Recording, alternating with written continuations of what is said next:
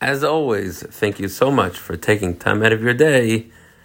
Okay, all of you are very familiar with that line by now, and I know I've heard from many that they do appreciate that way, that sort of signature to our daily learning of Mishnayot. And I figured I would just elaborate on it a little bit in terms of its background. Before we started, I happened to be an avid podcast listener, and I've noticed that many have sort of concluded with a signature line, like something that's memorable, something that's meaningful, perhaps something that defines the purpose of their show or interview, whatever it might be. So before we started, I sort of reached out to my siblings, which is what I generally do with siblings and parents, for advice. Said, I'm looking for a nice way to end. I don't want to just say, have a wonderful day or kol tov, all the best. I want something like meaningful. And my brother-in-law, actually, who is not on the WhatsApp group, suggested that this thing that I do, thank you so much for learning. And I immediately loved it.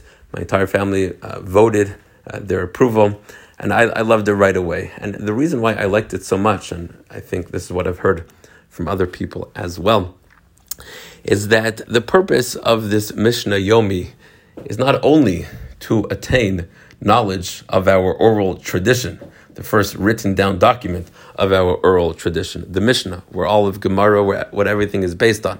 But as you can see, it's pretty dry. What I mean by dry is we're just laying out the facts. Rarely do we go to the background, the sources. Do we get into the arguments, the logical arguments? All of that is settled in the Talmud, which I hope one day we'll get a chance to all study together. But the Mishnah lays down the facts. That's the Mishnah element to what we are doing. But there's also the Yomi element. What's equally important about this whole project that I see so many people have done, and again, we're still on that 40 plus listeners daily, and again, some people sort of catch up late, but eventually it seems to be 40 is that magic number, which I'm extremely excited about. Again, the goal is not just the Mishnah, the goal is the Yomi.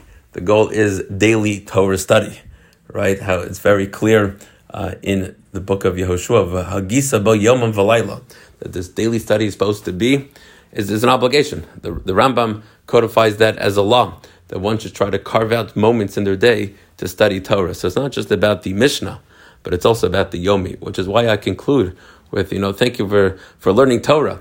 Because what we are saying is that it's not just about the Mishnah and the material, but it's also about taking time out of your day to actually engage in meaningful Torah study.